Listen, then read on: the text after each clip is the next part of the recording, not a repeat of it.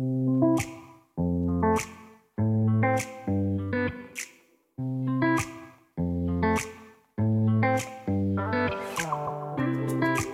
welcome back, everybody.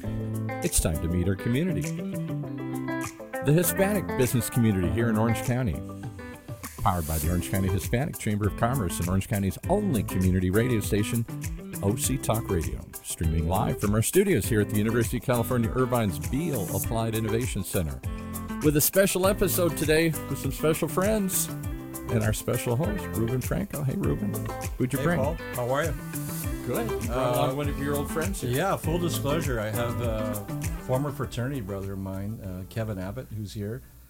Kevin and I go way back, more than 3 decades back, I hate to say, but we do. Went to UCLA together, and we're in the same fraternity together, and known each other for years. Know his wife, Julie. Yeah, you dated my wife, yeah. I dated your wife, Julie. And I'm still here. That's how good a guy you are. That's how good a guy you are. Yeah, good a guy you are here after that happened. So. But thank you for being here. We appreciate it. My pleasure. You know, this is our podcast that we bring out to our community, and you know, Kevin is a very famous showrunner, one of the top showrunners in all of TV, and we're all right. I'll take it. Well, we're very fortunate to have him, and we have a lot of students we work with throughout all the universities here, and so they'll be glad to hear from you what you have to say about the industry and the business, and maybe some little advice too as well. So we look forward to the conversation. But what we'd like to start the podcast off with usually is just tell us a little bit about yourself and your family, and let everybody know who you are.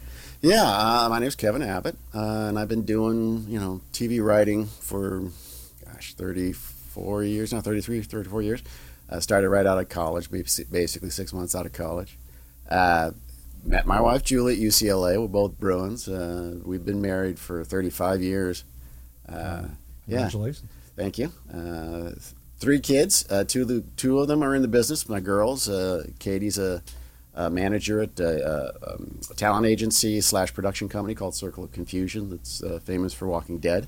And my daughter Jessie is a development exec over at Capital Entertainment, which is a production company that does tons of TV shows. Their big one just now was Oprah Winfrey's Women of the Movement. No grandkids yet. I'd like to have grandkids. I'm pushing, but I've turned into that guy. Who just got married? Was it Jessie? Jessie just got married. Yeah, she got married just before COVID hit, October of 2019. Okay, so just before it hit, we got in under the wire. And I've been running TV shows now probably, I guess 95. I've been running various TV shows. It's been a wild ride. It's not something. We got to get them to list a couple of them here. We got to get them to rattle off some of the shows. Tell us a little. Recently, you worked. Obviously, you were the showrunner for Last Man Standing with Tim Allen. Yep, that Nancy was Travis and Hector Elizondo. Yeah, and just, fantastic. One of my favorite shows of all time, because I'll have to ask you this question just because politically Tim was a conservative. Yes. Right. Yes. And I think he is personally, but he is personally, yeah. But I mean, on the show, and he was. He didn't pull any punches on it. Yeah. And I got to tell you, one of the interesting things for me about doing that show was that angle on it, because I'm left of center. When Julie and I graduated, actually, one of us was a Republican, one of us was a Democrat. We couldn't remember which one was which because it used to be much closer. It used to be much closer, the parties. Yeah. And now they've, as everybody knows, they've gotten a little further apart. So going in, it was struggle is the wrong word. It was a challenge to make certain that I always made Tim look, to not make him look bad, basically, to not let any bias I might have about any particular subject color that character's viewpoints, Yeah. And I like to think I did a good job on it. I would read further right-wing, websites, and I'd watch Fox News and whatnot just to kind of get a feel for what was being talked about and how certain people felt, And what I'd tell my writers all the time is, look, certain of the writers had a real problem with the character, and I'd say, you got to love the characters to write them. You got to love them. Find something you love in the character and build around that. Right. Because if you don't like the character, that's going to come out. It's going to come out in your writing. Right. So you got to actually like the character. and hopefully you love him. And I loved that character, and that character was Tim and Tim. I love Tim too. They're good-hearted people. That character was always coming from a point of view of wanting what's best for his family and for the community. And I didn't find it difficult to write that character at all. A lot of it was just kind of, we viewed it as Tim was a traditionalist, is how we kind of called it, which is, he's not against change, he's not against doing things differently, but he just wants to pump the brakes a little bit because the law of unintended consequences. That's you never know what's going to happen, right? And we'd get to do the law of unintended consequences of what happened with these things. So yeah, it was.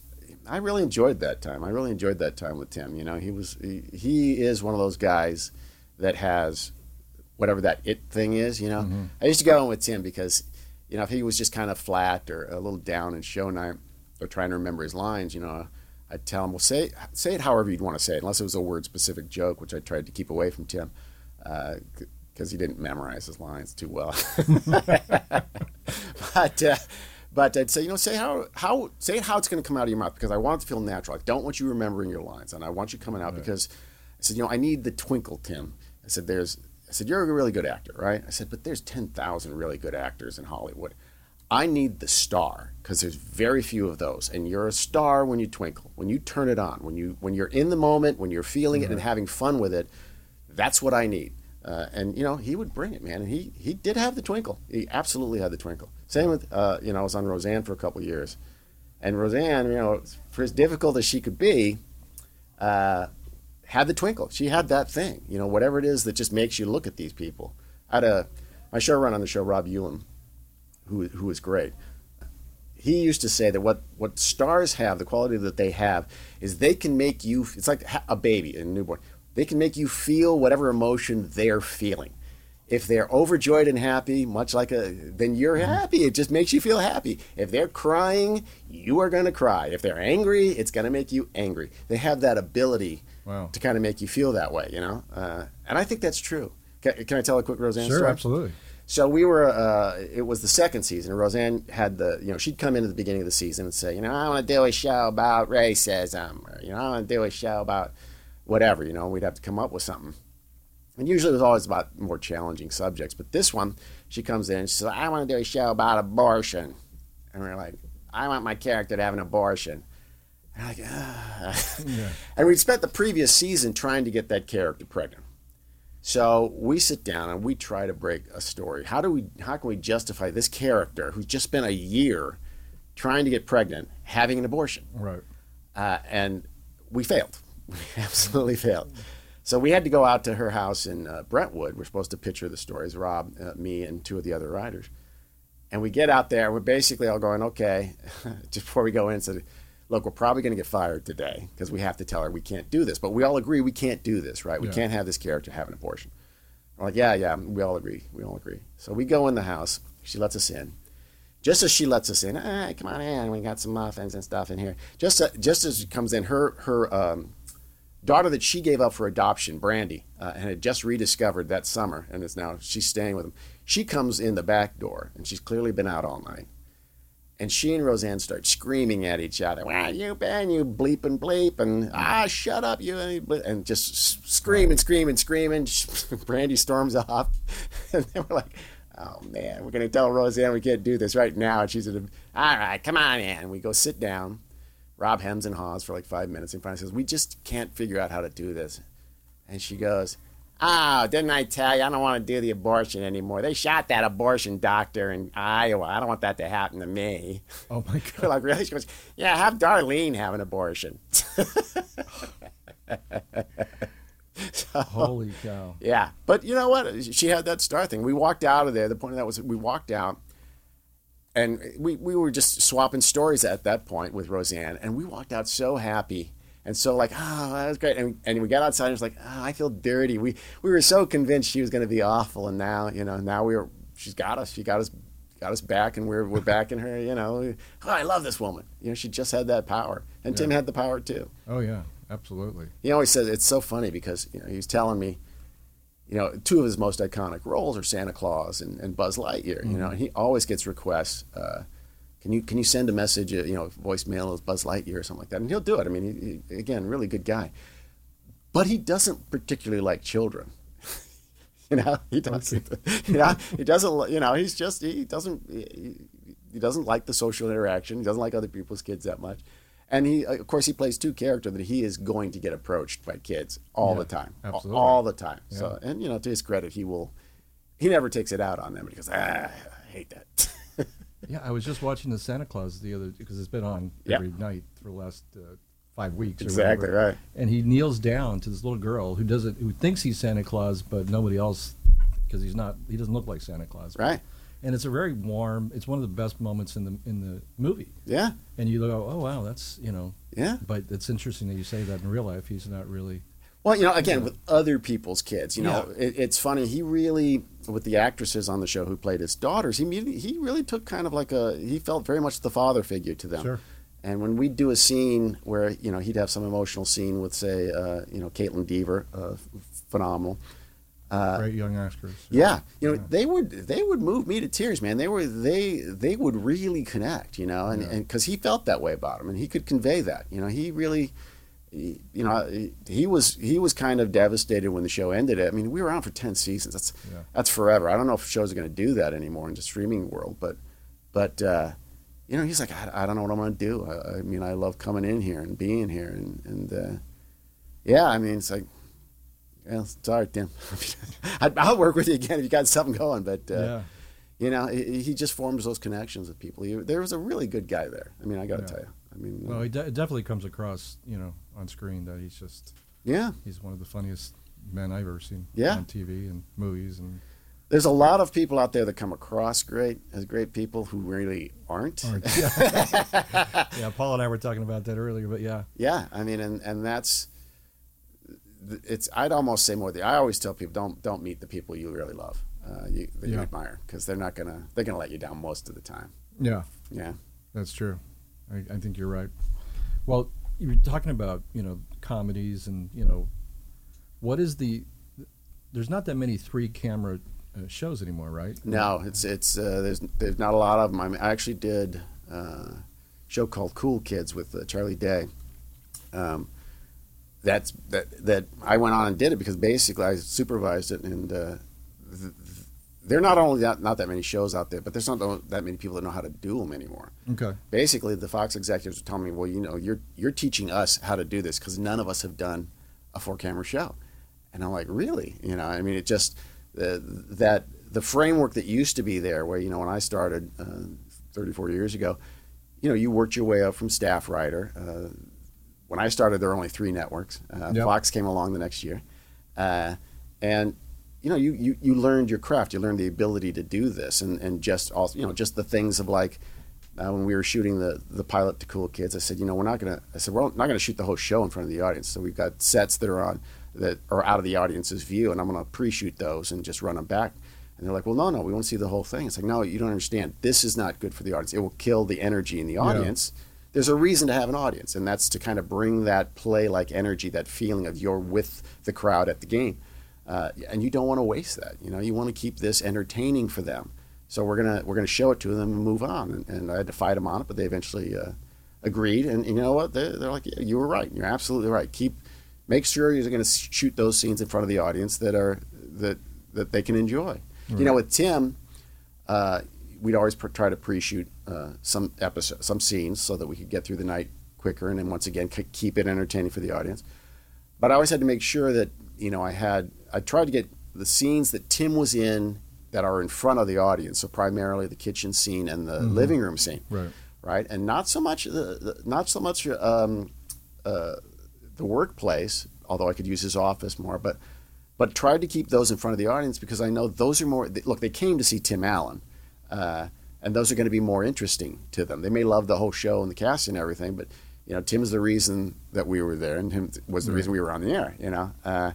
So I wanted to give them, the audience, that reward. That they came to see. Yeah, I want you to walk out of here going, oh my God, that was so great. We got to see Tim Allen, and he talked to us, and because Tim would do a little bit of warm up. He always told his potato joke, and would try to. He loved interacting with the audience too, know. So it was a lot of fun. But will it come back? I think it might come back. Just to be honest. I mean, my career has seen kind of the pendulum swing on four camera. It was big when I started and dominant, and then single camera came in, and that pretty much dominated for 10 years or so. And then reality shows came in and kind of took up that space. Ultimately, I think there is something different and better that four camera does as opposed to single camera. It's more of a writer's medium, I think, because we are more like a play. We don't get to go everywhere. We don't get to show you every space. So we have to describe what is happening outside of what you see very often, and we get to be more, the actors, the characters have to speak more deeply in some ways, with the good ones, obviously, the good shows. And I think that makes it, I think it's more interesting for a writer, quite honestly. I did My Name is Earl for a year, and great show and everything, but it really wasn't as rewarding. I never felt closer to factory work than when I was doing that show, because you didn't have show night, which I love. Show night is, I always say, it's the cookie. our reward at the end of the week for working hard is that you get to come in here, and this audience gets to give you, show you the love. Look, comedy writers, I say they're all messed up human beings. They're all in a lot of pain, and the only way they know how to deal with it is to spread it around. Yeah. So they're all kind of damaged people, and this is the way they get love, is people laughing at what they've done and feeling the emotion that you wanted to feel when you're trying to hit it.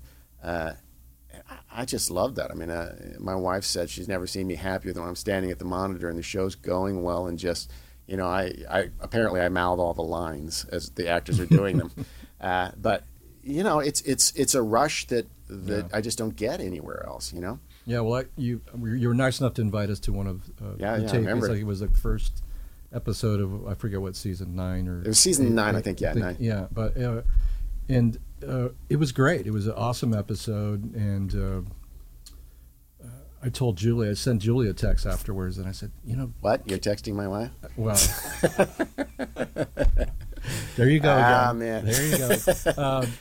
No, but maybe I messaged her. I just said, Kevin was fantastic. I mean, there was a certain, they were talking about like James Burroughs being a concerto, conductor, right? And I just noticed that with you in that episode, of how you related to Tim Allen and Nancy Travis, and like in between takes, and just the camaraderie between, and then how you would get another take out of it. It was even better than the first, and there was just a certain joy in your face that I noticed, and I just thought, you had a command. You weren't even the director of the episode. Well, that's the other thing. Writers, especially in four camera, we're much more in control of the medium. My directors were all great and everything, but I felt, I had because we didn't have a house director. We had directors that came in, and they'd do like 5, or Victor Gonzalez did a bunch for us, and Victor was great. He's done a lot of stuff.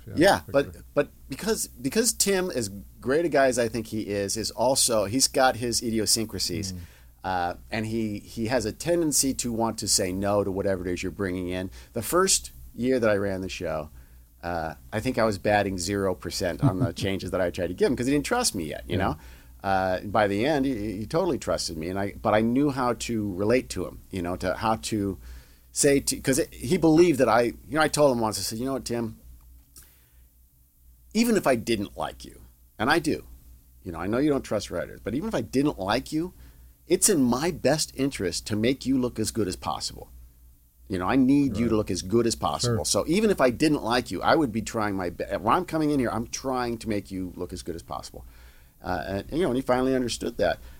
But he also understood that when I'm coming in, I'm not saying you have to do this. I'm coming in and saying, hey, how about this line? What do you think about this? Can you have fun with that? And he'll respond, and he'll want to add, because he's a great, very creative, funny guy.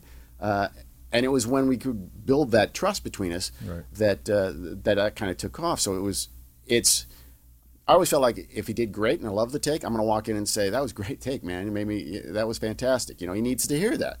And if it didn't work, then it's up to me to walk in and go, hey, not your best, man. I need the twinkle. I need the star twinkle. And you could tell it to somebody like that. Absolutely. Even at that level. Not at first, but when we got to a level of trust that, yes, because he knows I'm telling him, that's not a take I can use. That's flat. I know you can do better than this. With Nancy's just a consummate pro. Nancy, I enjoyed so much. The problem was I have a very loud laugh, and I'm off. I'm off stage, right? If you listen to any shows I've worked on, you can usually hear that. Yeah. But Nancy would hear me laughing at her stuff, which would make her laugh, so she would break. So it was always this thing of, she tried to hold on at a spot where I'm really enjoying it. But you could give them stuff as well as almost all of the kid actors. They were just great, but you had to kind of approach them each in their own way. I mean, show running is it. I always say I actually would prefer to be the number 2 on a show. That's actually my preferred job. Really? Yeah, because the pay is not that much better as a showrunner. I mean, it's good. Don't get me wrong, but it's not that much better. And really, when you're the number 2 to a writer that you respect, who respects you, you get to do all that stuff that I got into the business to do anyway. To do the writing, to come up with the stories and the jokes. When you become showrunner, you now have to do all this other stuff that has nothing to do with writing. That is so irritating and awful, and I hate it. Part of it's just the production side of things and dealing with all the budgets and the physical act of, here's a scene I wrote that takes place in a laundromat. How many washing machines do you want there? Do you want the washer dryers there? Yeah. What color scheme do you want on the actors on wardrobe? It's like, you can't really see me, but I don't know wardrobe. I'm not gonna, so that stuff all just drives me nuts. And part of it that used to drive me nuts that I came to really enjoy was managing the cast, was figuring out, how to get each actor to feel safe. Because that's a lot of it, I think. A lot of it is just making them feel safe. Trust that I'm not going to send you out there with something that doesn't work. Yeah. And if in front of the audience, for whatever reason it didn't work, I'm going to figure out why it didn't work, and we're gonna change it, and we're gonna make certain that you look good, So managing the cast is it's a big, it can. My wife would always show. She came to almost every show, and she'd say, "Is it a good show?" And I say, "Well, it is on paper." Now it's out of my. Now the actors have to do it. How it actually ends up, that'll be up to the actors. Is there ever do you ever go into like a Monday when you do the table read or whenever the day is and just go, there is nothing on paper here that we could use? Oh yeah. I mean, just like zero almost. You have to start from. We call it a page 1, and we've done that. We had one, very little on Last Man Standing. We had one on Reba that we did. That we had an episode where Reba, one of her old friends, had her old flames that Brock had stolen her from, had passed away, and we read it at table, and it was, no pun intended, but it was death. It was awful. It was just flat, and it's like, this does not work, and it's a story problem. It ain't just fixing some words. So we went back and we said, okay, we have to do notes after we have the table reading, and then the network and studio will give us their notes and thoughts, and I'll tell them what I'm planning on doing. And then you go back and rewrite it. Well, this one I said, just don't worry about notes. This is all going to change. It's not going to be a word that's the same. And went back and had to re-break the story completely, which we did, and we wrote it. And next day it didn't really work either. But we had it changed enough that we knew where the roadmap was. We could see it. And it wound up being a really good show.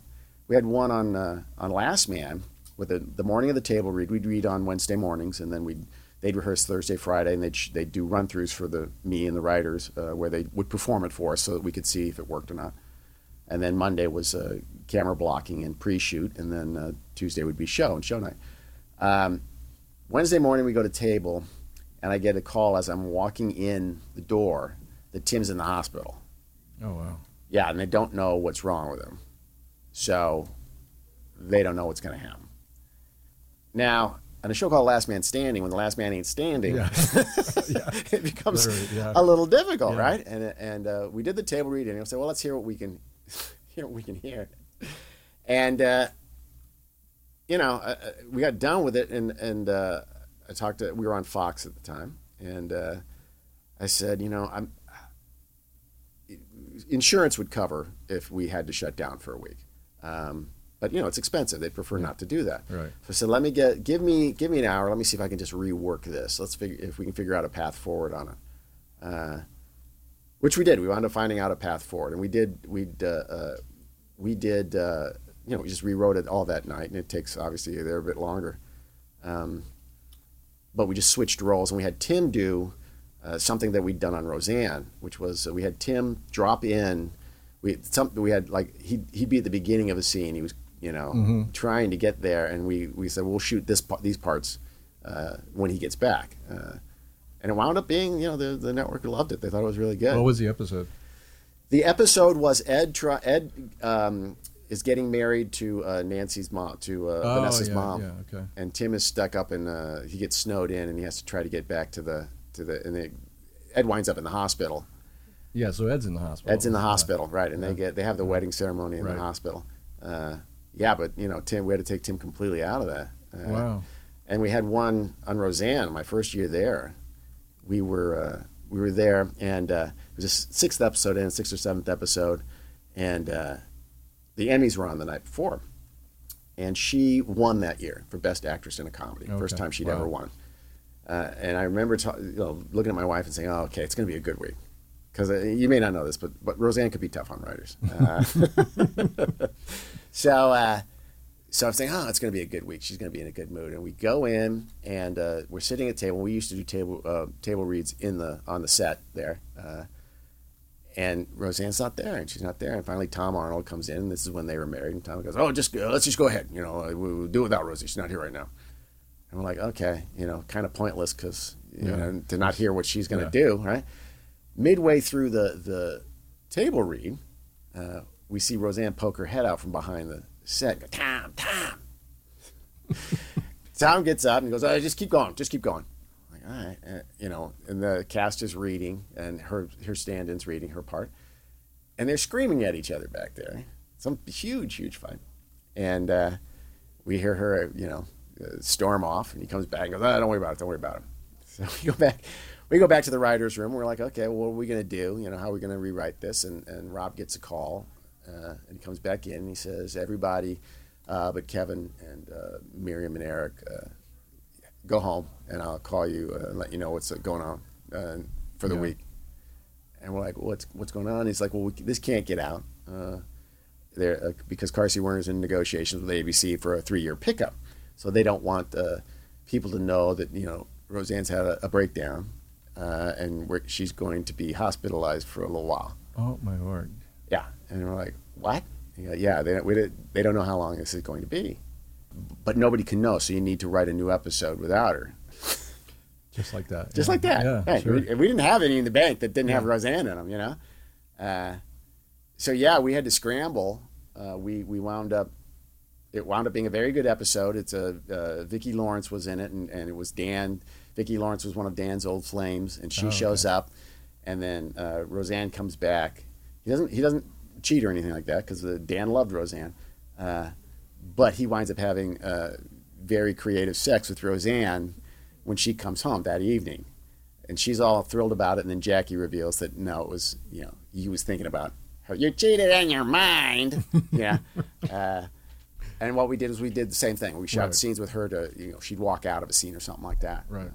But, those days, you hate to see them, but you never know when they're coming. You never really know. Yeah. It's amazing how often you can get a scripted table that everybody's read and gone, oh, yeah, this is really good. It's really tight. And then it reads and you go, that didn't work. And you go, yeah, there's a huge fundamental flaw here that it's going to take a lot of writing to fix. Yeah. Yeah. That's right. Yeah. There's you and I were growing up. You said there were 3 stations, and then it became Fox as well, and then now there's I forget how many scripted shows there were back then. There's like over 500 scripted shows. Yeah. Most of them, the kind of limited series and streaming, and it's changed quite a bit since you've been in it. Business is entirely different. Yeah. What are you? I know you did Last Man Standing. What are you working on now, or what are you thinking about doing now? Or I don't even know. I didn't ask you on purpose ahead of this podcast, just so we could get it live. But well, I'm actually working right now. I did the final season of Last Man was during COVID, and that was just a really tough year in the sense that we didn't have show nights because we couldn't have audiences. Right. So it really was just a drudge, and it was just me and my number 2, Matt Berry.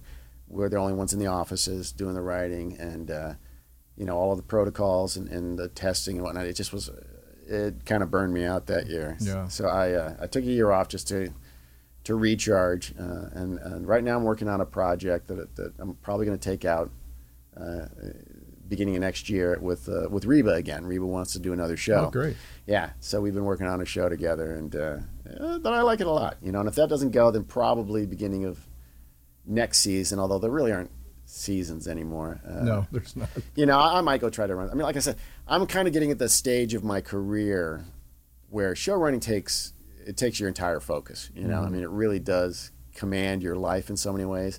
And as a writer, when I'm writing, as the showrunner, you basically write every episode in a sense, and that it all has to work for you. You rewrite them all. I don't stop thinking about them. My wife will complain, and she would go she'll be telling me something, and then finish, and I'm like, okay, is this funny? She's like, were you listening? Yeah, I heard it all. This is in my head, and I need to get it out. It just takes over everything, and I'm less willing to do that than I used to be. I mean, if I could find consulting gigs on it and just help people out, because there aren't that many people who know how to do 4-camera anymore, that would be preferable to me. But I always wind up helping out, and then I wind up running the show at some point. And it just becomes. So anyway, I mean, if I can get the REBA show going, that's when I would be willing to go ahead and run and do the show and do the energy of it. Yeah, got it. But I like the streaming idea, because the idea of doing 8 or 10 episodes as opposed to 22 is great. I mean, we usually have pre-production is about 6 weeks before production starts, and I like to have 8 stories broken in some form. So that'll mean 3 scripts, a couple of outlines, and then the notion of the 8th one. So it would be no problem doing that. It'd be done practically in pre-season, Yeah. But 22, usually, if you ever watch seasons of shows that were 22, usually the ones in the middle are a little weaker, and the reason that is because the writers are getting tired. What happens is they have all this great stuff from pre-production when they had plenty of time and they were well rested and coming off hiatus. And that all goes in the first 5-6 shows, right? Yeah. And then they're kind of going, now these are the ideas that weren't good enough to be the first ones, right?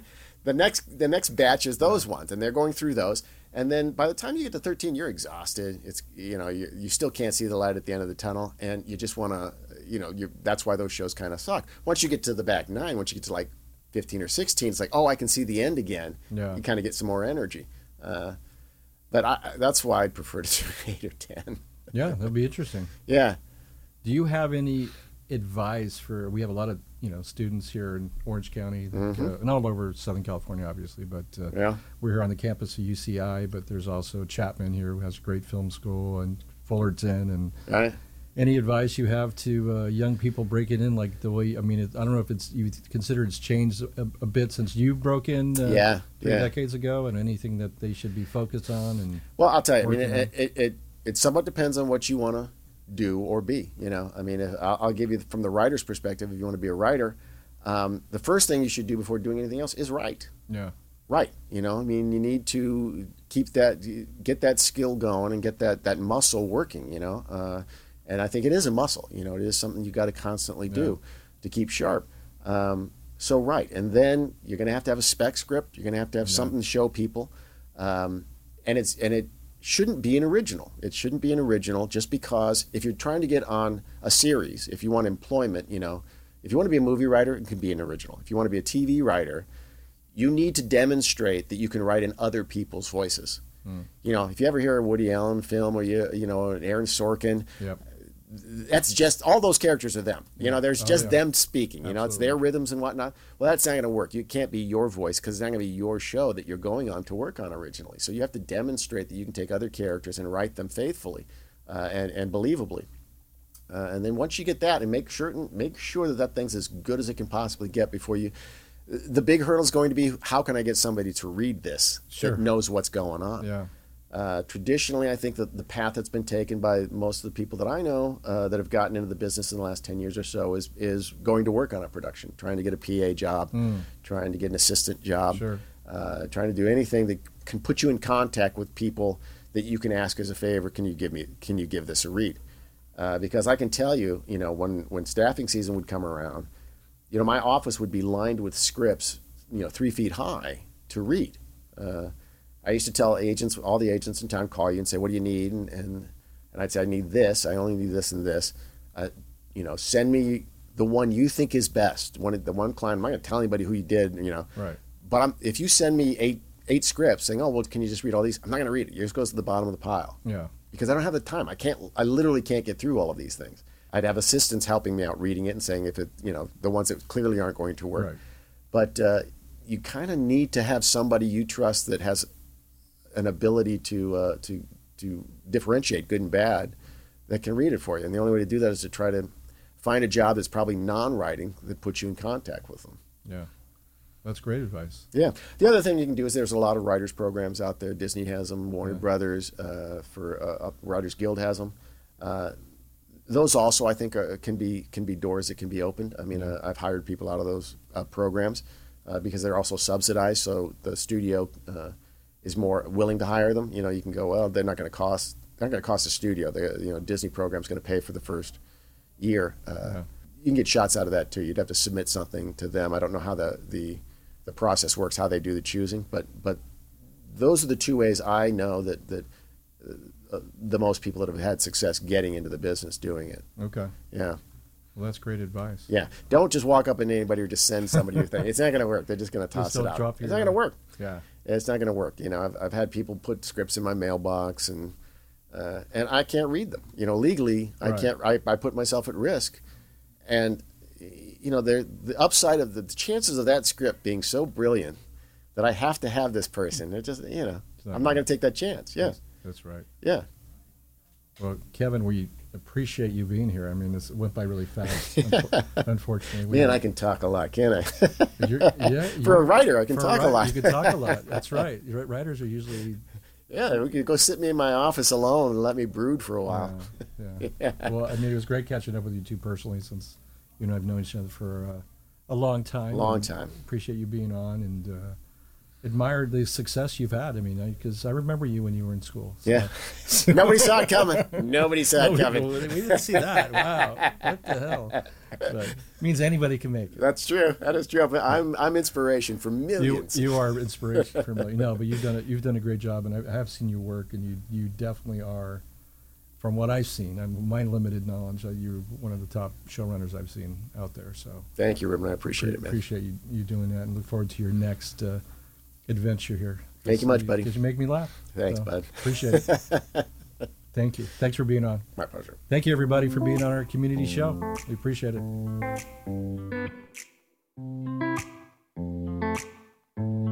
Well, there you have it. That doesn't give you pause to come back and hear more. I don't know what will, as we meet our community each and every week here in Orange County's only community radio station, OC Talk Radio, streaming live from our studios here at the University of California, Irvine's Beale Applied Innovation Center, powered by the Orange County Hispanic Chamber of Commerce.